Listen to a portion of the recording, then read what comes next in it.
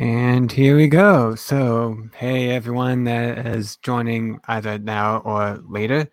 This is another episode of Through Autistic Eyes, finally coming back again. I'm your host, Christopher D. Casson, your local artist, photographer, podcaster who just happens to be on the autistic spectrum and decided to, learn more about the world after being so reclusive. And here with me today is someone who is on his own journey, also on the autistic spectrum, and just going through the journey of where he was to where he is now through being an author, musician. He's also a computer consultant and a contributor to the autistic spectrum community, utilizing media to show how one can achieve greater happiness and success in life, despite any of the challenges we face. So I just want to really thank you again for joining me tonight. Thank you very much, Chris. Great to be here. Yeah. So, like every journey, there's always a place that's like an origin story, so to speak. So for me, I was diagnosed with Asperger's syndrome when I was about 5 or 6 years old. I actually catch on early, but I know some people it end up being much later, sometimes even in their 40s or even longer. So I was wondering, was that similar to you, diagnosed early in life or later in life? And just what was your journey been early on? Well, my journey kind of started just before I turned 3, which is when my mother noticed certain things about how I would respond to the immediate environment. She would often speak, and her words would kind of go in one ear and out the other. There were awareness-related challenges, and thankfully she decided to check it out. We went to a local learning specialist, and long story short, the diagnosis back then, this was the early 70s, was one of a learning disability. So since a very, very early age, I had always known that I had a learning disability. And in my book, I call that the partially informed phase of my life. Partial, because I knew about the learning disability, but I didn't know about my autism spectrum profile. Autism wasn't diagnosed nearly as often back in the early 70s as it has been in recent years. And so because of the learning disability, I went through special education. I worked with various therapists and clinicians. I learned a lot of lessons the hard way, sometimes not. I dealt primarily with difficulties around social skills, social competence.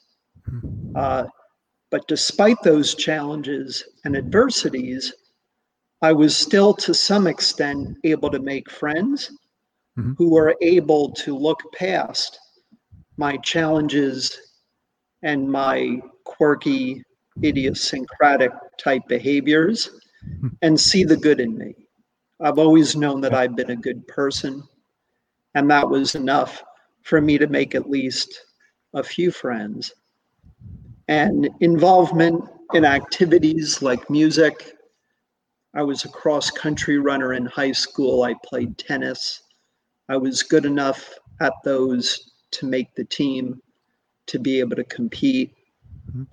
I engaged in activities that my parents knew would help me develop self-esteem and to help me to learn how to love myself. And it's just been a long journey. The title of my book is A Long Walk Down a Winding Road, meaning that there's been an evolution in my life of encountering these challenges, working to either diminish or conquer them, but over long periods of time and in small steps. Yeah, I mean, that's the important part. Small, steps. Yep, taking those small steps. And therefore, it's very important to have realistic expectations of yourself and of others, in the sense that change takes a long time and it happens in these small incremental steps where, heck, I'm 51 years old at this point, and I'm still working with a clinician. I work with a speech language pathologist, have been for the past 5 or so years. I intend to continue to work with her to see what else I can learn and how else and in other ways that I can develop, because the learning and the growth never ends. No, it's a lifelong process. So why stop? Exactly. Yeah, and man, I'm just thinking back because there's so many parallels with what I've gone through. There's been a few that have been able to handle my quirks, and then there's some that not as much. So of course there was bullying early on throughout my life, and and then just me dealing with so many other things that really bogged me down, and yeah, it's tough, but eventually I just got to a point where I felt I was in the mindset where I kept expecting someone to save me, and eventually I just got to the point of just saying, you know what, just save yourself. And it was Good for you, Chris. And it was at the point where I was just, it was during in college where I was trying to handle the best I can myself without any kind of aid. And it just turned out to be a group of people with the similar interests as me, since I was interested in doing video games at the time. And you think some people would think, oh, it's just easy to just go up and talk to them. But for me, it felt like I was like climbing Mount Everest just to be able to just walk up. I'm sure that's kind of the same with you. We both know that feeling all too well. Yeah. Yep. Excuse me, my throat has been. And that's the key, I think. You nailed it, Chris, when you said fixing myself.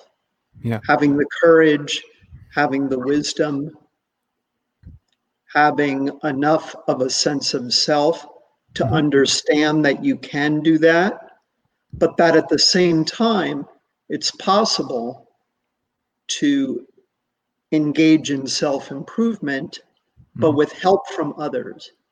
Yeah. It's not a sign of weakness. We're all human. We all have challenges. We all have things we're good at and things that we're not so good at. We could all use some help in one form or another. You can have it both ways, I believe. Yeah. You can do the hard work, but you can do it with help from others. Yep.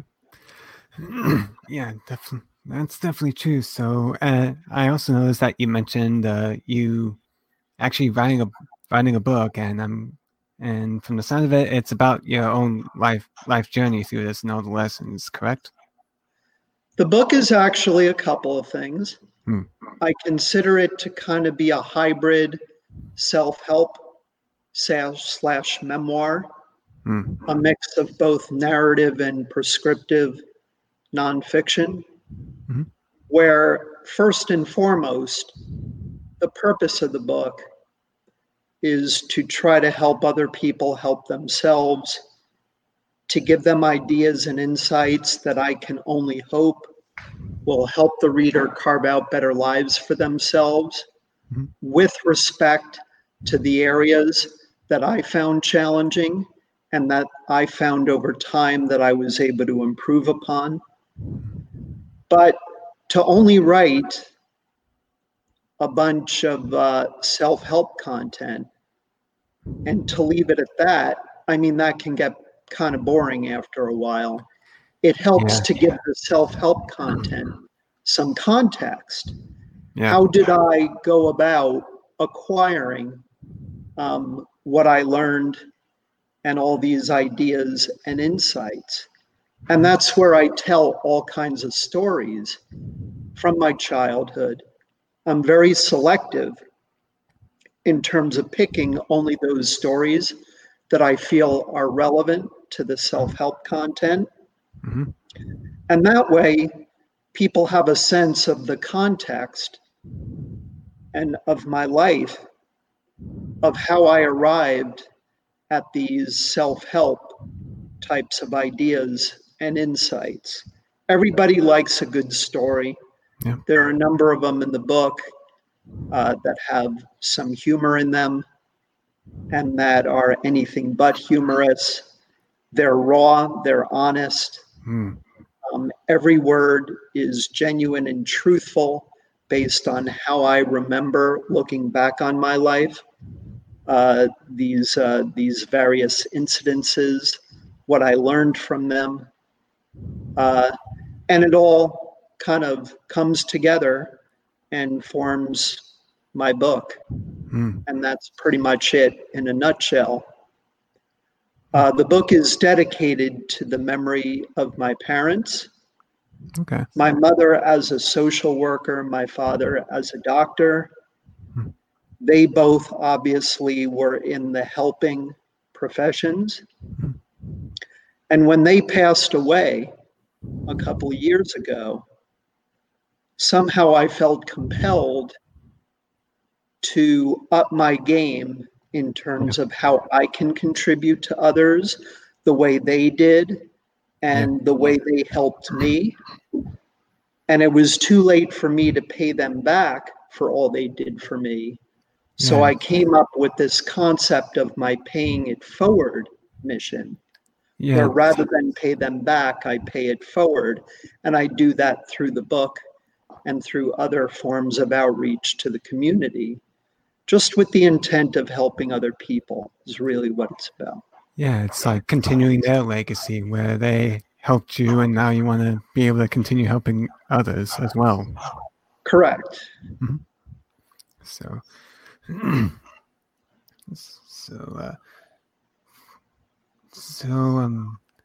Yeah, sometimes this kind of freezes up on me, but I understand. Yeah. It's just one of those weird quirks with me sometimes, but very understandable. I run into that wall inside my brain every so often. Yeah. I understand certain realities, but if I'm put in the thick of a situation, what I know that would be pertinent to that situation doesn't always occur to me in the moment. Yeah. And that's something I admit I can really struggle with, where you want the right things to occur to you in the moment when it matters most. Sometimes, fortunately, it works out, other times not. Yeah, it's a mixed bag. Life is a mixed bag in that sense. Yes. Yeah. Sometimes I just use something like a trigger word that just suddenly launch myself out because it feels like I'm overthinking of, okay, what response to take. And it feels like there's like a bajillion trying to go in there. So I understand. Yeah. Yeah. So, and I'm guessing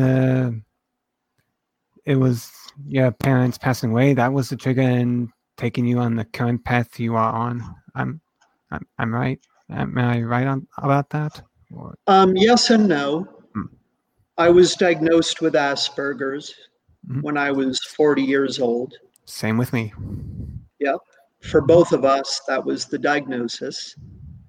Total shocker. Couldn't believe it.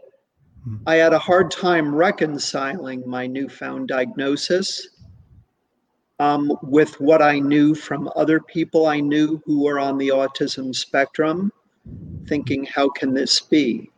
I had a hard time reconciling all of that. But that was long before my parents passed away.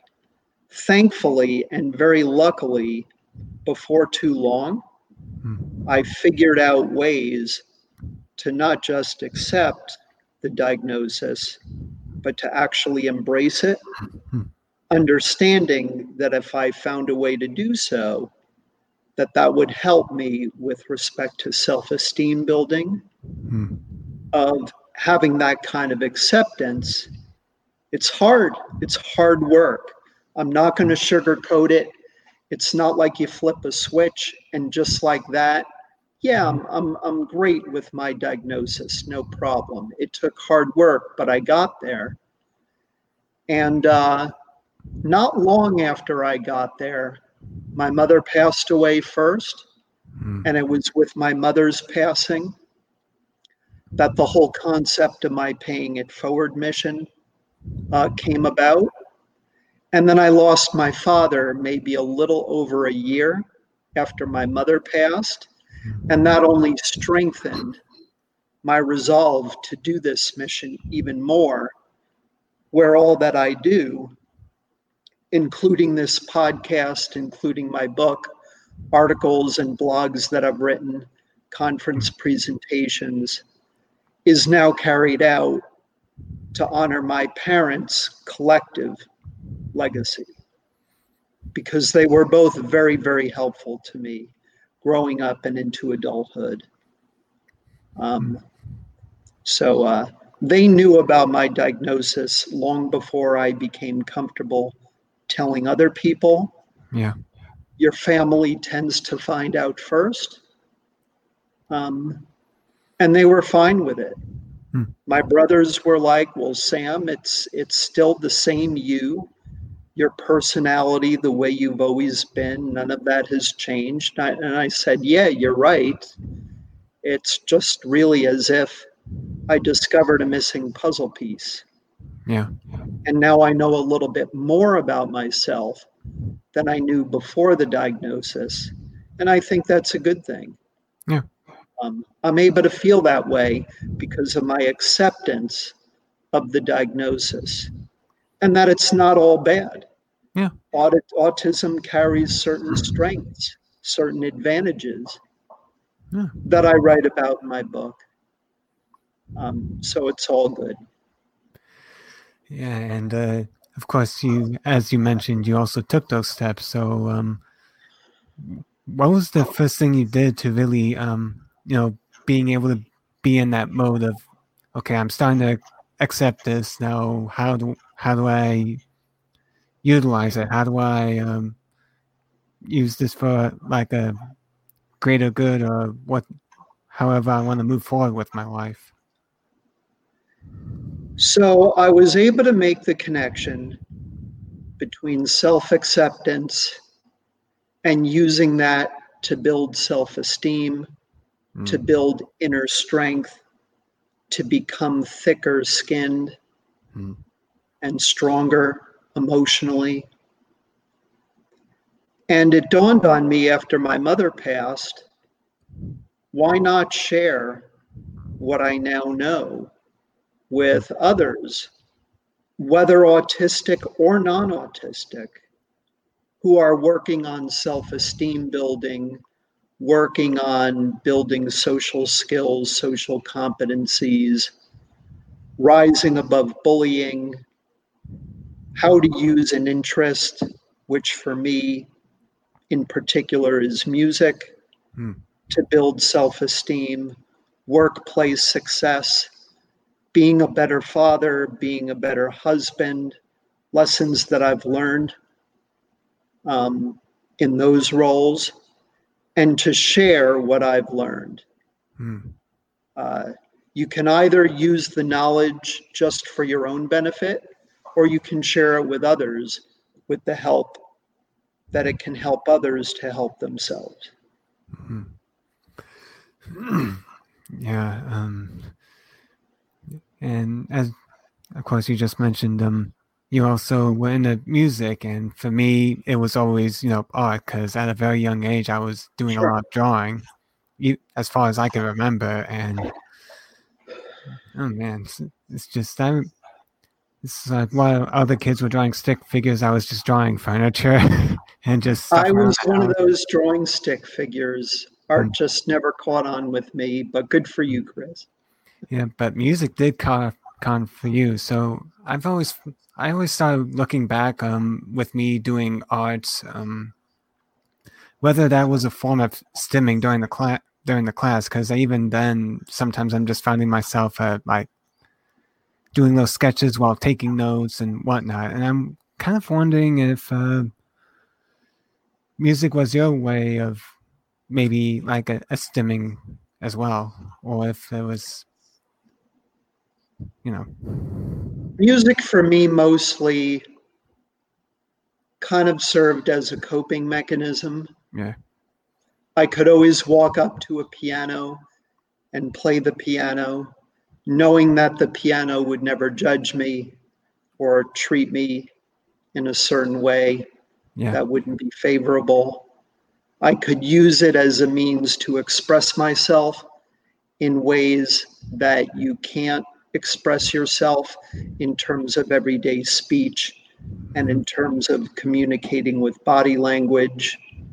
It's a whole nother mode of expression where I was able to open up and express emotions I otherwise would not have been able to. It was very much a coping mechanism, as well as, like I said earlier, a self-esteem booster.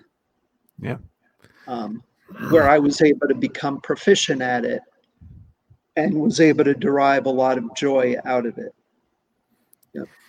Yeah, it's definitely sounds similar to me, especially since just lately I've been doing painting as well, and just it's like you said, it's a form of expression where when society tends to put too much emphasis on speaking, in my opinion. Well, the lion's share of how we communicate is really in terms of not what we communicate, but how we communicate it.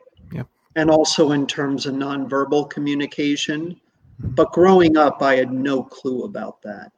Yeah, same here. I didn't really understand what nonverbal communication even meant, much less learn to be good at it. Yeah. And we're both that really did a number on me when it came to dating and romance early on. Those are relative sore points until I met the woman who would become my wife. But it's a mix of verbal and nonverbal. And then through the arts, that's like a whole nother mode of communication. Would be great if you could do that wherever you went in terms of your everyday activities. But it doesn't exactly work that way. Yeah, unless I just bring like a sketch pad and just do a bunch of drawings and almost like Pictionary every conversation.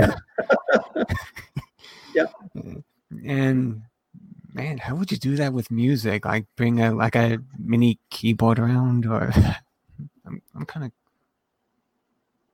of trying to imagine that actually. So it's just now where I live in Massachusetts. In the city of Boston and across the river in Cambridge, you can purchase permits from those cities to actually be able to be a street musician. Okay. And so if you're really serious about that and the weather is reasonable enough, you can head outside and set up your instrument and just play for however long you want, until another musician comes along and kind of kicks you out. But that might be the closest thing to be able to just continuously make music. And not only that, but to share it with everybody walking around you. And I did a little bit of that back in the day. Digital pianos are very, very heavy. So I always had to do these outdoor musician gigs with a friend where I could drop off all my equipment. He or she could keep an eye on it while I parked the car. I'd come back, and then I would set it all up. Whereas if you're alone, you can't just leave your equipment out in the open without somebody having an eye on it, and then park and then hope to still find it there. So I collaborated in outdoor music playing with a couple of people, fellow musicians who I knew in the Boston scene, and that was wonderful. Granted, you make just a little bit in tips, but you don't do it for the tips. You just do it to have fun and to share your music with others. Yeah, and the spread joy without having to be booked for it. You just need a permit from the city, and then you go out and you play, and you're fine. The permit makes it permissible to do that. Yeah, for me, I was into art, but I didn't do as well with music, actually. I did try the trumpet before, but, I'm always, I don't exactly have the strongest lungs, so. It just didn't work out there, but. I actually played trumpet for a few years, but piano kind of took over. I just ended up being a better piano player than I was a trumpet player. Yeah. You need not just lungs of steel, but you need the right lips as well. Yeah. To really be an effective trumpet player or any brass or wind instrument, but not issues when you're a piano player. There, it's about finger dexterity and having a good ear for music and knowing what sounds good and that kind of thing. Yeah, I think the way my life has been going, it's always been more towards art, It just seemed like it was meant to be. So, and in some cases, it actually has contributed with everything in my life up to now. So, and of course, Kimberly is just thanking you for sharing your story here. Thank you, Kimberly. Much appreciated. Happy you enjoyed it. Yeah. So, going back to what with a career choice, and everybody faces that challenge of trying to find a career, whether it be more entrepreneurial, like I've certainly been trying out, because when I tried to search for jobs, I just had the most rotten of luck. So eventually I got to a point where I said, you know what, screw it, I'm making my own job. And yet there are some that are also just comfortable with just having that typical desk job or whatever, and they're completely fine with that. So what are the things, in your opinion, do they need to keep in mind when searching for a career and facing these challenges, such as dealing with interviews, which I stunk at because I'm always so nervous, and just sometimes dealing with a work environment that might not exactly be artistic friendly, such as cafes, or even sometimes coworkers that are not exactly as understanding, because I've certainly heard those stories. Sure. Me too. Yeah. I think it's a matter of really trial and error and trying to figure out what your interests are and what you're good at, and honing in on those aspects of your personality in terms of where you look for work. If you know people, it always helps, of course, to have connections. Yeah. And there are people in the autism spectrum community who work with various organizations who actually help you figure out what you may be good at and what a good career path might be for you. There are organizations with services that can help you figure that out. But the tough part of a traditional job interview, I recently wrote a column about this for a media outlet where I wrote about workplace neurodiversity And that is that there are companies, and an increasing number of them, that recognize the limitations of a traditional job interview, where it's not exactly the ideal approach to figuring out an autistic person's strengths and capabilities. Right. That what some companies will do is they'll give you real opportunities where you can showcase your talents and showcase what you're good at. Yeah. And not have a traditional job interview, because you need really strong verbal and nonverbal communication skills, which can be sore subjects for many of us on the spectrum. Yeah. And instead give you opportunities to showcase your talents. And the hiring process and the recruiting process kind of centers around that. But a lot of it is trial and error. I went through, and probably a lot of people typically would go through their share of useless dead-end jobs that don't last, or that end up not being what you thought they would be. And the key is to go through those, but to not let them get you down. Instead, look at them as learning experiences of maybe what types of jobs you'd be good at, and what other types of jobs you should probably avoid, combined with really doing some soul searching around what you're good at, what interests you, and looking for jobs in the right places, and then career counseling, like I was saying earlier. Those are some thoughts there. Yeah. Okay, interesting. Because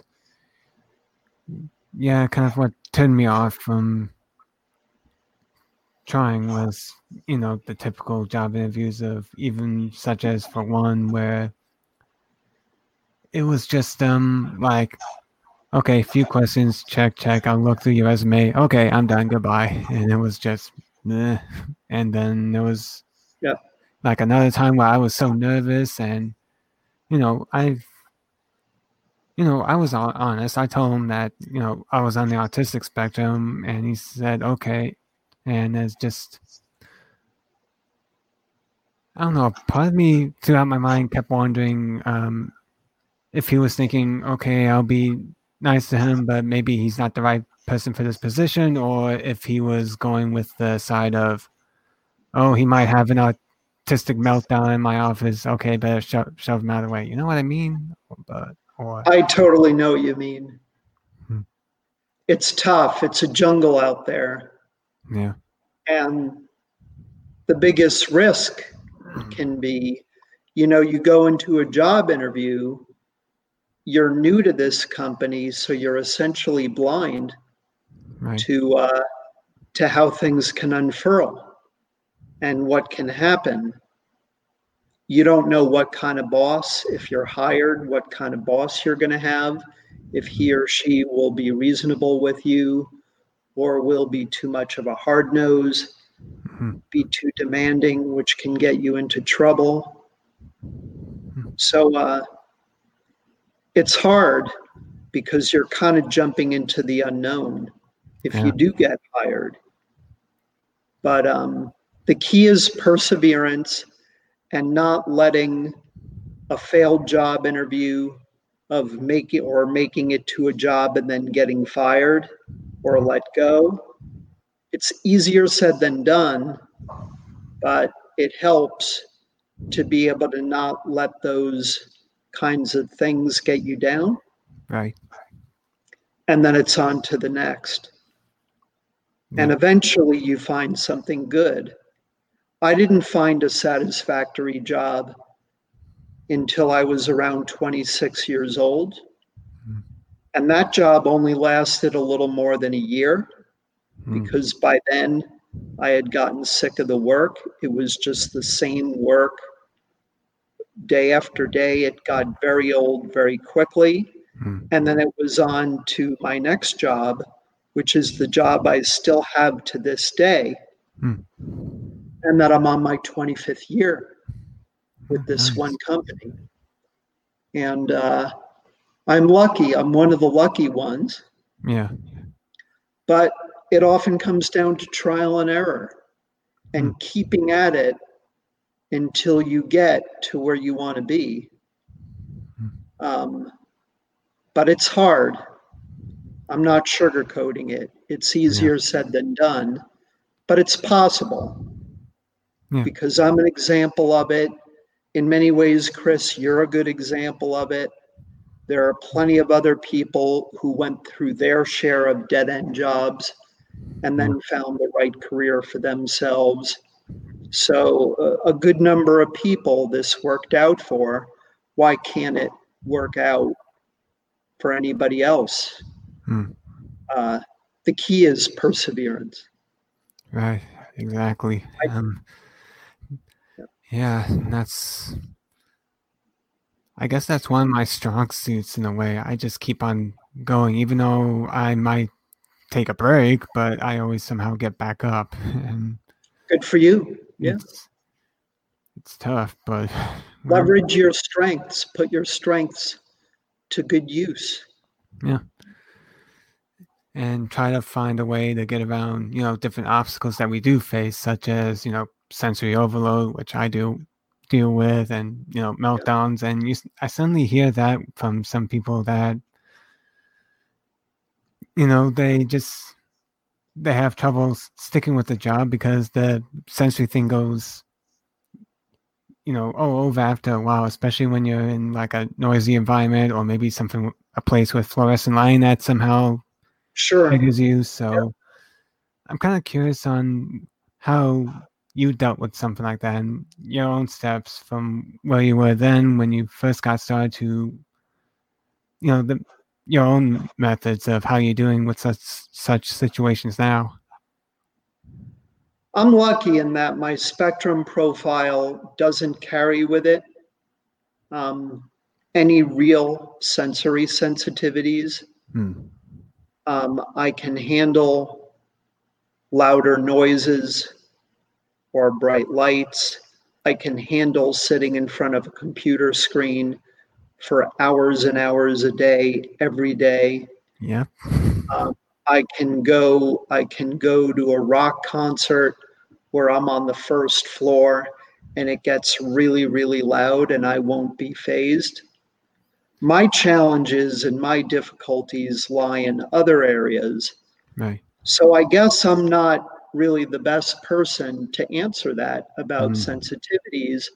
Other than that, if you're in a job which exploits your sensitivities in a negative way, it's probably not the right job for you. And maybe you should look elsewhere because there are plenty of other jobs out there that don't carry the same sensory challenges as other jobs. Again, the key is trying to figure out as best you can, and with other people's help if need be, of figuring out what you can and cannot handle, what you are and what you are not good at, what does interest you versus what puts you to sleep, and looking for work accordingly is the key to all of this, I think. Right, and I think we have another music fan in the comment section here. So looks like it. Good. Yep. Good. Yeah, and like she said, it is a means to escape, relax, release emotions and expression. And it's kind of, in a way, it's kind of how I've gone in. And there we go again. There we go again. But hey, I'm persevering through this because, it just hooked on me. And it was something from last year during the competition I've joined that some of the people responding here actually were in as well, and just took that leap of faith. And sometimes that leap of faith is what really propels you forward instead of just letting things, instead of using your label as an excuse to not move forward, Correct. It's all in how you look at things. Yeah. You can see positivity in the midst of adversity, or you can do otherwise. You can look at a bad experience as something that hopefully you don't need to confront again, that you should run away from, or you can look at it as an event in your life that kind of taught you some things, or that strengthened you in the process, that made you smarter as a result of going through it. I'm lucky that I was born an optimist, and I had parents and other people around me who were optimistic, who were able to look at the bright side of things, and who were able to see the glass half full rather than half empty. And a little bit optimism, of the opposite. optimism I write a good amount about in my book as well, in terms of an important ingredient to how you can build self-esteem. Right. It helps to be optimistic. Yeah, in my life, it was kind of the opposite. Actually, there were a bit more of pessimism, so it was a bit more of a uphill challenge. But hey, look where I am now. There you go. Yeah, good way to look at it. Yeah, so it's just all with the mindset, really, and that's still an evolving thing for me, as I'm sure it is. You're still learning many other things as you go along, such as you using everything you experience to help out with the autistic community. So for someone else that wants to be able to do something similar to you, what do you personally think those people need to keep in mind when deciding, what, I'm going to do what I can to help my brothers and sisters here, Share your story. Don't be afraid to open up about what it's like to be on the autism spectrum. Don't be afraid to share your vulnerabilities, your quirky habits, what you find challenging, what you've been through in terms of adversity. Tell your story.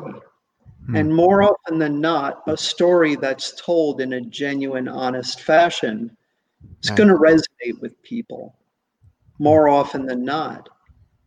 We all have to share our stories to bring about greater understanding about what it is that we deal with, about what it's like to be different and in the minority in terms of most people being non-autistic. Just so that we understand each other better, we get along better, the world becomes a better place. Right. Yeah, and there's some of us that are, and then some that tend to look at it in a negative way. Like those people that, I'm really going to jump into this, but even some people that think that like to treat autism like it's a disease that needs to be cured. You know what I mean? And sometimes you even see that from the autistic community, and from my perspective, from looking at those people, it just seems like they've just been beaten down in life so much that they actually started to believe it and think they do need to be cured. But I don't know. What would you be? I'm assuming it's a similar advice for such people as well. Just is it? Well, I can understand where a lot of people in the autism spectrum community come from when they say that. You and I, Chris, are relatively fortunate to kind of fall into the mild or more highly functioning realm of the spectrum. The DSM-5 specifies, 3 distinct areas of the spectrum, one being mild, one being moderate, and the other being severe. Yeah. And I can very well understand that particularly if you fall kind of into the moderate or severe zones, Yeah.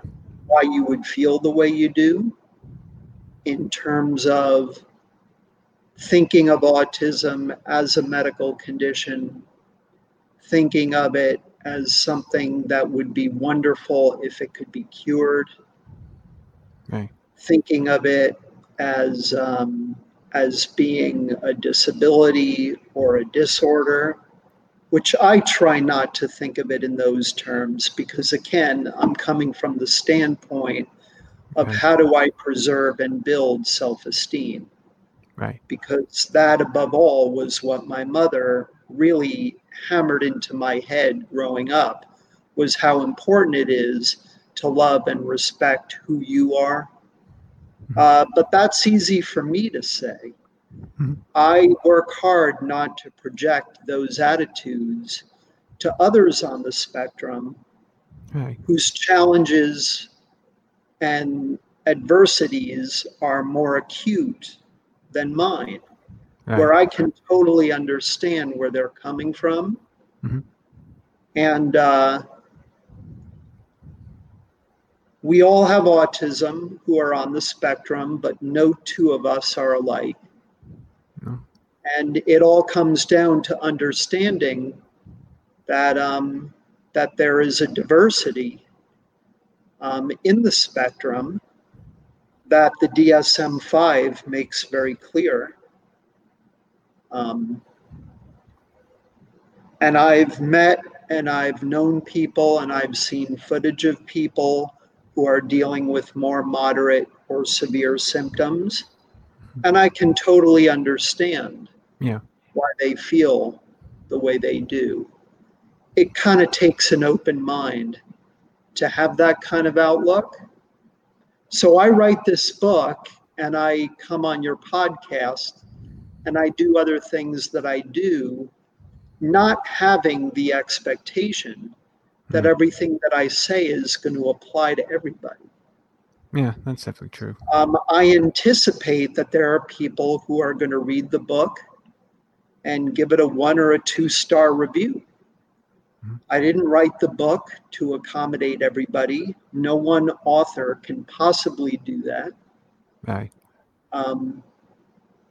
There have been people already who I have alienated or who have expressed dissent. And when they reach out to me to say that, and when I reply to them, I make it a point to tell them, look, I get it. I understand where you're coming from. We can listen to each other and respect each other, even in the midst of disagreement. Mm-hmm. And that's critical to do Right. among all of us on the spectrum because of these different levels of severity of what the challenges are. Right. So I help who I can, and I do not expect to be able to help everybody because it just doesn't work that way. Yeah, it's just not possible to help everyone. It simply is not. No, it isn't. And I'm fine with that. You help who you can. Yeah. And whoever you can help, you hope maybe that they can find help elsewhere. Yeah. We just do the best we can. Yeah, that's definitely true because, we know that definitely people like Temple Grandin. I mean, she's a big one. And also, we're seeing some celebrities that are even on the autistic spectrum, like Dan Aykroyd. And Dan Aykroyd, Daryl Hannah. Yeah, Daryl Hannah. I remember Anthony Hopkins also just recently. Heard about that. Jerry Seinfeld diagnosed himself. Yeah, that's a bit of a division. He might have retracted that, but nonetheless, the truth remains that he diagnosed himself. Right. And I have a coworker at work whose husband diagnosed himself. And I know of others who have diagnosed themselves. How do you like that? Go figure. Yeah. Oh, and Kimberly's asking what the title of your book is. The title of the book, A Long Walk Down a Winding Road, Small Steps, Challenges, and Triumphs Through an Autistic Lens. Mm-hmm. If you go to samfarmerauthor.com, there it is. Mm-hmm. You can read all about it. You can read reviews. There are buttons that you can click to order the paperback or the ebook edition. It'll take you straight to my author page on Amazon. It's also available at barnesandnoble.com. It's all at samfarmerauthor.com, plus a bunch of blogs, articles, videos, recorded interviews that are accessible on the media page on samfarmerauthor.com/media. Mm-hmm. Links to join my mailing list, links to access my Facebook page, and also a contact tab where you can reach out to me anytime with questions or with comments. If you want me to give a virtual book presentation, I'm happy to do that at no cost. I do book presentations all the time and would be happy to do one for anybody who on my website expresses interest in that. It's all there at samfarmerauthor.com. Okay, so you heard it here, folks. And another comment was like, interviews are tricky, but finding the right company with the right culture is key, and practice too. Yep. Without question. Without question. Can't argue with that. Yep. Mm-hmm. And well, third time's the charm with the freezing up. But you know, you gotta love it when it happens, you know. I understand, yeah. Yeah. Yeah, and it's just it's just quite a lot, you know, hearing your story and, you know, just thinking back on my story, because, you know, my mother passed away too, but it was while I was in high school, so it's hard. Yeah, and it was just the first ever. It's that much harder, I would argue. Yeah, and it was just the first of a string of deaths really throughout my life, and it's still going, such as one last year, but yeah, life moves on, you know. It needs to move on, and the thing to keep in mind is that the people who we know, when they pass away, I would think that the vast majority, if not all of them, would want life to go on after they go. And so it goes on. Yeah. It needs to. Yep. Life is always constant change. That's why. And very fragile. Yeah. COVID-19 has certainly proved that point. There's a lot that we take for granted, that perhaps the silver lining to all of this is that we don't take quite as much for granted as maybe we did before the pandemic hit. Yeah. But life manages to forge ahead. Yeah. And we do what we can to remain in good health and to stay safe, which is why I give virtual book presentations in the midst of this pandemic. And that the only way I would do an in-person presentation is if I know I'm not in a hot spot, and if I know that people are wearing masks and socially distance, and that you have hand sanitizer and everything we hear from the CDC. Yeah. And and that would be the only way I would do an in-person book presentation in this context. Yeah, and for me, on top of doing what you need to do, and on top of, just having a healthy diet, some sort of fitness, and, get a little bit of sun on your skin for that nice vitamin D, just some common sense things that some people didn't exactly do. And unfortunately, you're kind of seeing that effect with some people who did have COVID and unfortunately passed away. Yep. And Kimberly says, I agree, there's so much power in raising awareness. Correct. Knowledge is power. Yeah. The more you know, the better off you are. Yeah. And L. Patrick, yes, this actually is going live on YouTube, which they can rewatch as well as eventually having this of. There we go. Fourth time. Take your time. There we go. There we go. Fourth time. Can we get to 5 before the end of the hour? Yeah.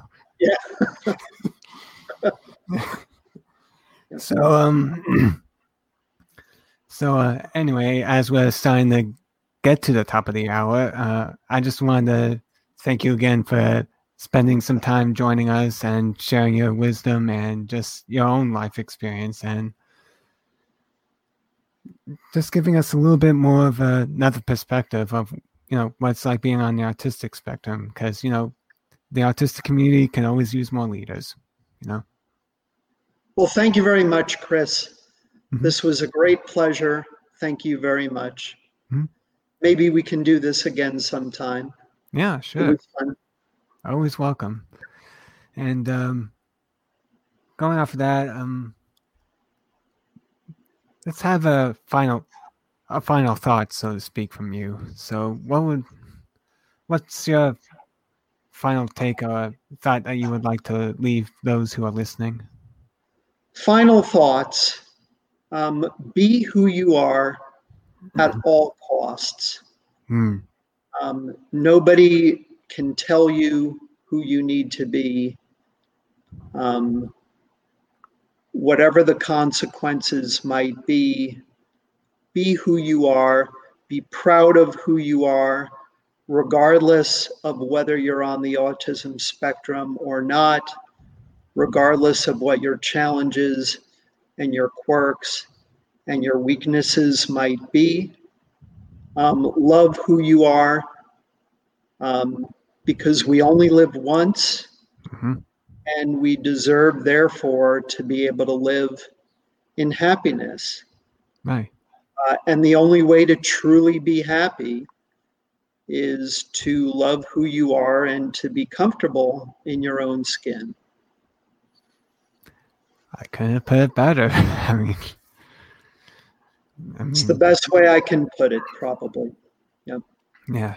So again, if you would like to learn more about Sam Farmer, order his book or even have book readings, it's www.samfarmerauthor.com. And of course, if you love this episode and want to look at more, we're available on Instagram, Facebook, have a YouTube channel, and also we just recently have a Patreon, so that if you would like to give your support to keep the show going, that's an option as well. And I think we have one more question here from someone. She would like to know, she would love to hear about how you navigate challenges in your partner relationship. Oh, that's a loaded subject. Oh, yeah. Marriage is wonderful. Fatherhood is wonderful. Very, very hard work. I write about it in my book. It's in there.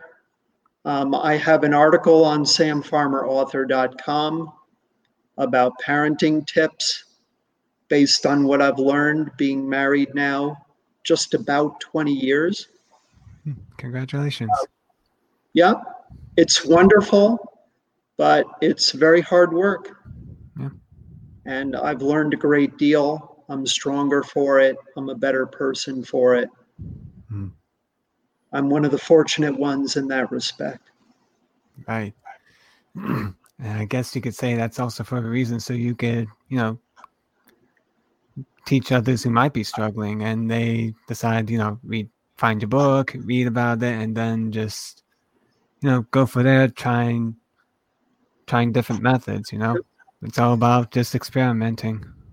There's an entire chapter called Family Challenges and Triumphs, where there's a lot of insights and ideas around what I would call marriaging and parenting, which hopefully at least some people would find helpful. Right. Yep. So I just want to, again, thank you for third time, but there we go. Fifth time. It happened. It happened. Spread out the party favors. Yep. There we go. I also write in the book about how my parents raised me, which also kind of contributes to what I have to say about parenting in terms of how my parents parented me. There's a lot of that in the book as well. Okay. Yep. Thank you. And thank you again for joining me tonight for this 33rd episode of Through Autistic Eyes. Again. So. Thanks again, Chris. This was great. Yeah. And you're always welcome to come back on anytime. All right. Wonderful. I might take you up on that. Yeah, definitely.